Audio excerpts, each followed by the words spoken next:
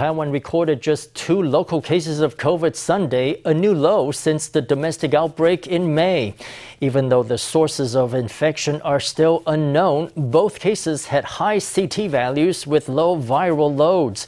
As for whether the nation's current level 2 alert will be further downgraded on August 23rd, the health minister gave a response.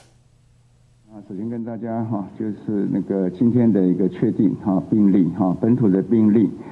Among the confirmed cases today, 2 were domestic, 7 were imported, and there were no deaths. There was 1 case each in Taipei City and New Taipei City. The number of people who have come out of quarantine is 13,172, which is 90% of quarantiners. Looking at the recent development, there was just 1 day with 12 cases this week, and the other days all had single digits. 3 weeks ago, we averaged about 20 cases, and then it dropped to about 15 cases, and then 11 cases. This week is mostly single digits. Overall, the number of confirmed cases is relatively low, and that has allowed a more thorough epidemic investigation, and thus we can be more effective in controlling the epidemic. The containment of the entire epidemic is looking optimistic. As for whether we will downgrade next week, I think we still need more time for observation. But in some areas, we could consider loosening restrictions. If the guidelines are feasible, we will seriously consider doing that. The 6th batch of 249,600 doses of the Moderna vaccine also arrived Sunday afternoon, reaching the government's target of 10 million vaccines by the end of August, ahead of time. Together with the batch of 350,000 doses that arrived on August 8th, this latest batch will be administered to the first priority group, the medical workers at the front line. This group had received the AstraZeneca vaccine for their first shot and now will get Moderna for their second shot. Some doses will also be reserved for members of the public who received Moderna for their first shot. The travel bubble that Taiwan and Palau had established was halted in May when Taiwan had a domestic outbreak of COVID. Now that the epidemic is under control, the travel bubble has resumed, with the first flight to Palau having left Taipei Saturday. This time, Palau is offering a new option: COVID vaccines to those visiting under the program. But the Central Epidemic Command Center is reminding the public that getting a jab doesn't guarantee immunity. Breakthrough infections are still possible, especially when COVID variants are at play. Tourists filed into the Palau National Gymnasium one after another to get vaccinated. The Palauan government even made some special arrangements. Taiwanese medical workers were on hand to help with translation and verifying passport information. Taiwan's ambassador to Palau also showed up to help facilitate the process. The most important thing is, if you have serious allergy that causes difficulty breathing, then you may have to go to a hospital right away, where they'll take care of you in the emergency room. On this initial flight to Palau after the resumption of the travel bubble, 95% of the 146 passengers chose to get vaccinated while visiting Palau. However, the vaccine is no guarantee that one will be completely immune to COVID.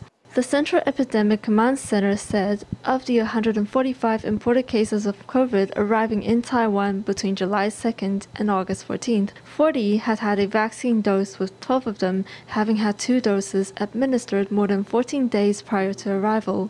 3 of the cases were of the Delta variant. These are the kinds of breakthrough infections experts fear. If a variant of the virus escapes immune suppression and mutates too quickly, it may still infect you even after you have been vaccinated. In the future, COVID may be treated with oral antiviral medicine in addition to the current vaccines and certain comprehensive viral drugs. That may become a trend. In addition to the variants, patients with weaker immunity or poor liver and kidney functions will be more likely to get a breakthrough infection. Given that there are currently 7 COVID variants in Taiwan, experts are reminding the public that regardless of having received 1 or 2 doses of the vaccine, to reduce the risk of infection, people should observe good hygiene practices. The executive yuan is planning to launch another round of stimulus vouchers in October. And unlike last time, no upfront payment will be required this time around. The details of the package will be confirmed after meeting with the DPP Party caucus tomorrow. The government's current plan is to employ both print and electronic formats. To boost digital payments, the executive yuan plans to adopt a specialized QR code to facilitate transactions. Electronic vouchers will also be available to children under the age of 15 who have the same bank account as one of their parents. Those who wish to see their digital free money go further can anticipate special promotions by banks and digital payment platforms.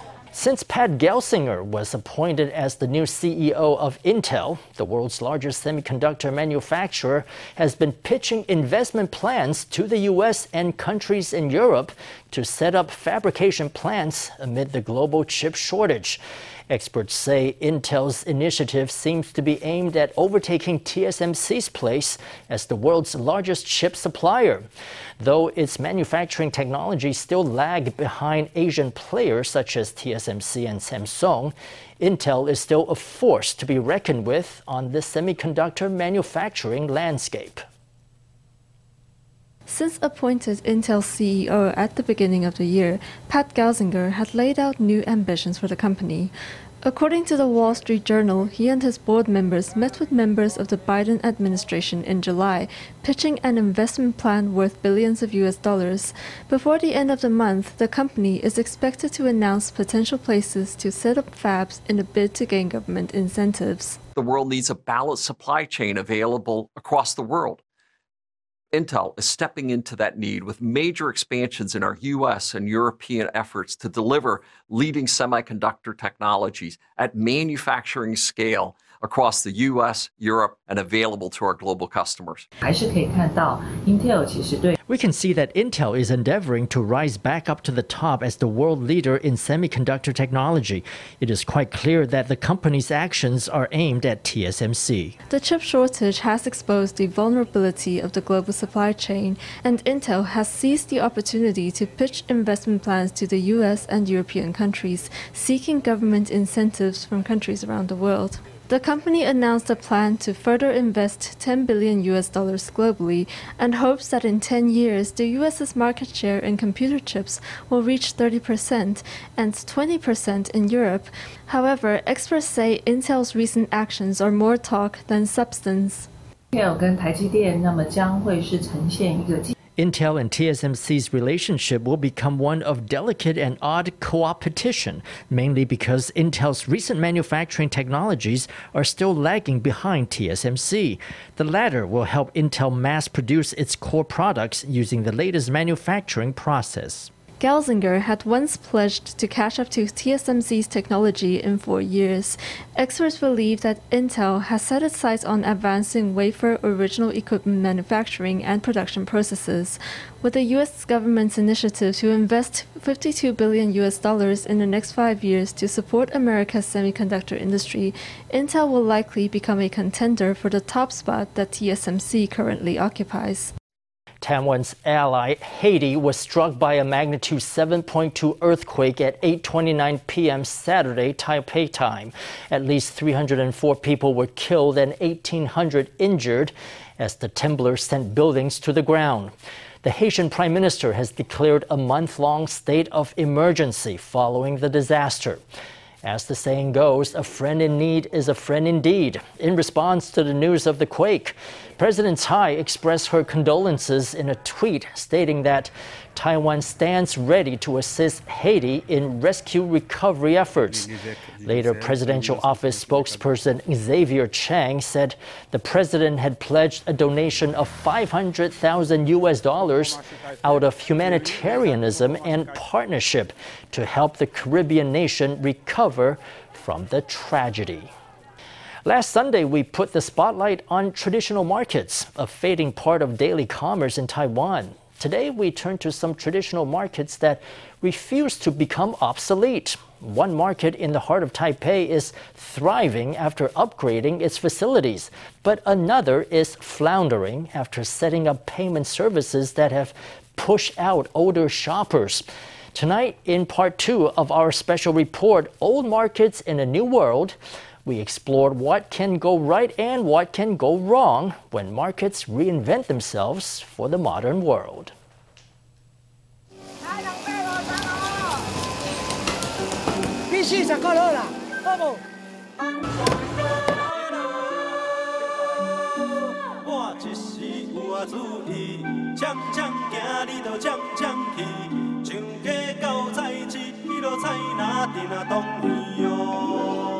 以前的铺子的那个生活中心，大部分都是第一市场，它里面的摊商大概有200多家。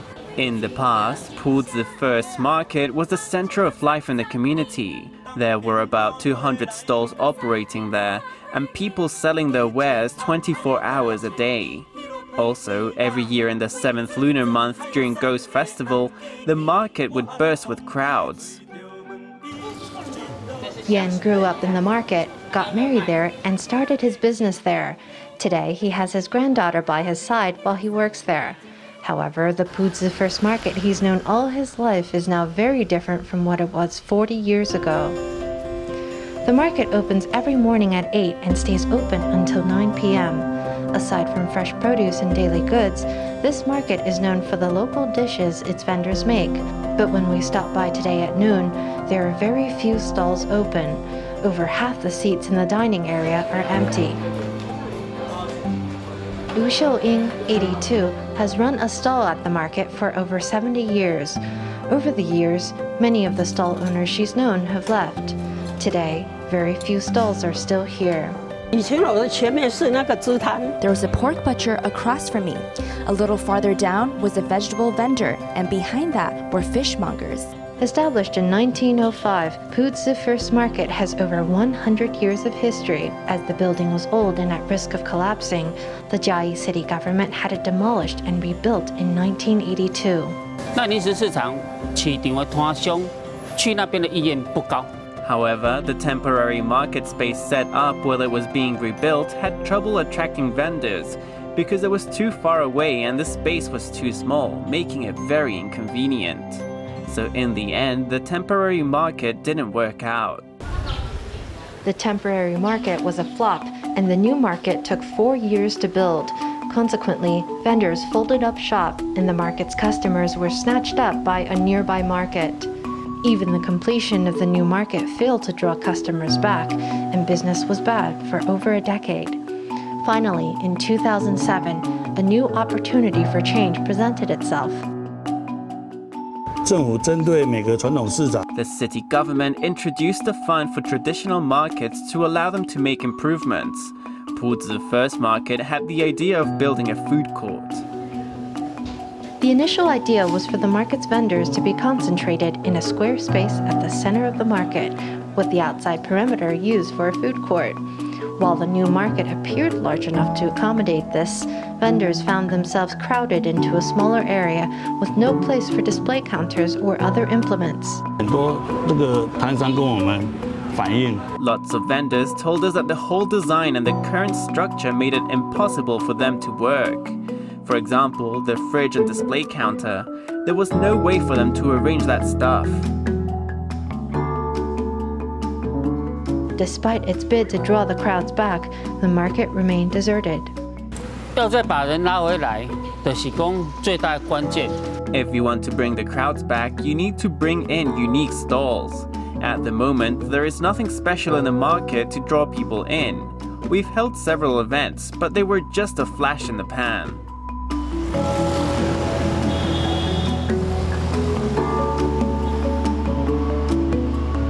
Shifting focus to northern Taiwan, we find numerous hypermarkets that have made their way into the city. How do small and medium markets and traditional wet markets compete in the face of this new challenge?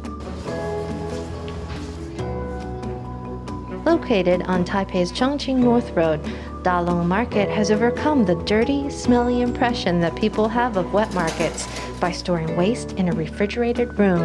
The room prevents the growth of bacteria and the development of foul smells from rotting food. Fresh produce and meat are also kept in refrigerated storage units, and each stall has wastewater facilities. Dirty water is kept from splashing on floors, and the market is kept clean. For customers buying fresh things, fresh foods, we can handle personalized requests. For example, if you don't plan to eat the fresh food right away, we can vacuum seal it for you. Wet markets have to make changes. Not making changes just don't work. They will be dirty, messy, and filled with rats. If we want to compete with supermarkets, we need the right environment. It's the only way to be competitive. Its changes in place. Dalong Market shows it is motivated to compete. But how has business been over the past 2 years? We spoke to the vendors one by one to find out.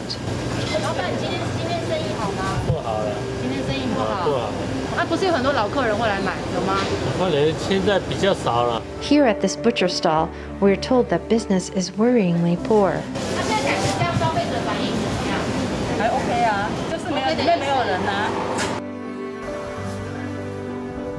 When it set out to renovate, the market aimed for a trendy style and advertised alternative payment methods to attract a younger crowd. But the market's location has remained a problem. Located in one of Taipei's older districts, Datong, the residents nearby are mostly elderly. In its attempt to appeal to younger consumers, the market appears to have alienated older customers. In the initial planning stages, you need to do market research. For example, if I want to open a storefront, I need to know about the local residents, the local consumers. We went on a search for a traditional market that's been commercially successful after its modernization.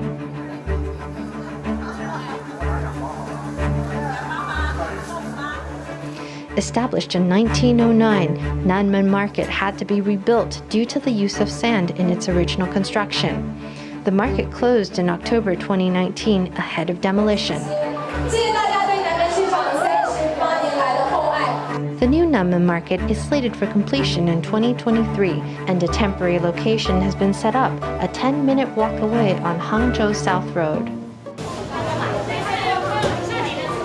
This may be just a temporary location, but this market is spacious and clean, the stalls are attractive, and the food fresh. Judging by the crowds, it is safe to say that temporary relocation has not destroyed this market's business. There are even visitors who make the trip from Hsinchu and Miaoli to shop here. Like at other markets, when Nanmen Market's administration said it was rebuilding the facilities, there were many vendors who were vexed and opposed. This resistance is the biggest challenge that markets face in their attempts to modernize.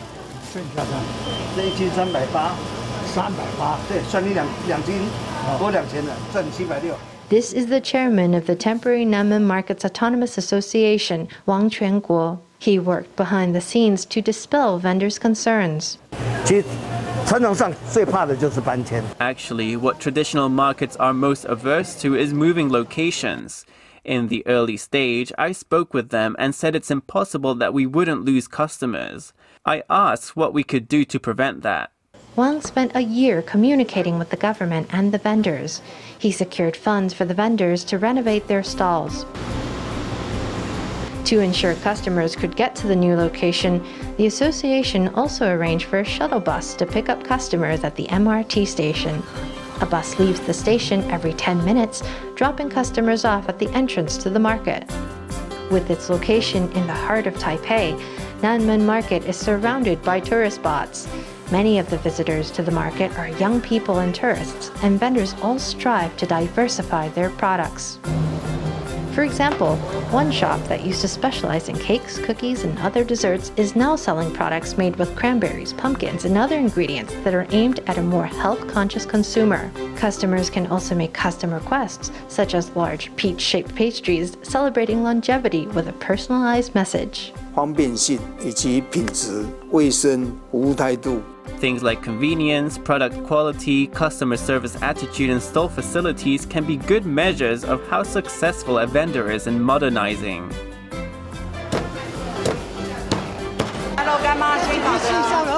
An atmosphere reminiscent of old Taiwan is what gives the alleys and side streets of the nation cities their special charm.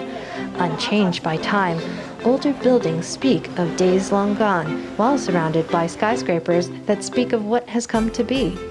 Only time will tell if Taiwan's traditional markets can straddle that invisible barrier, keeping true to the past while staying relevant in the future.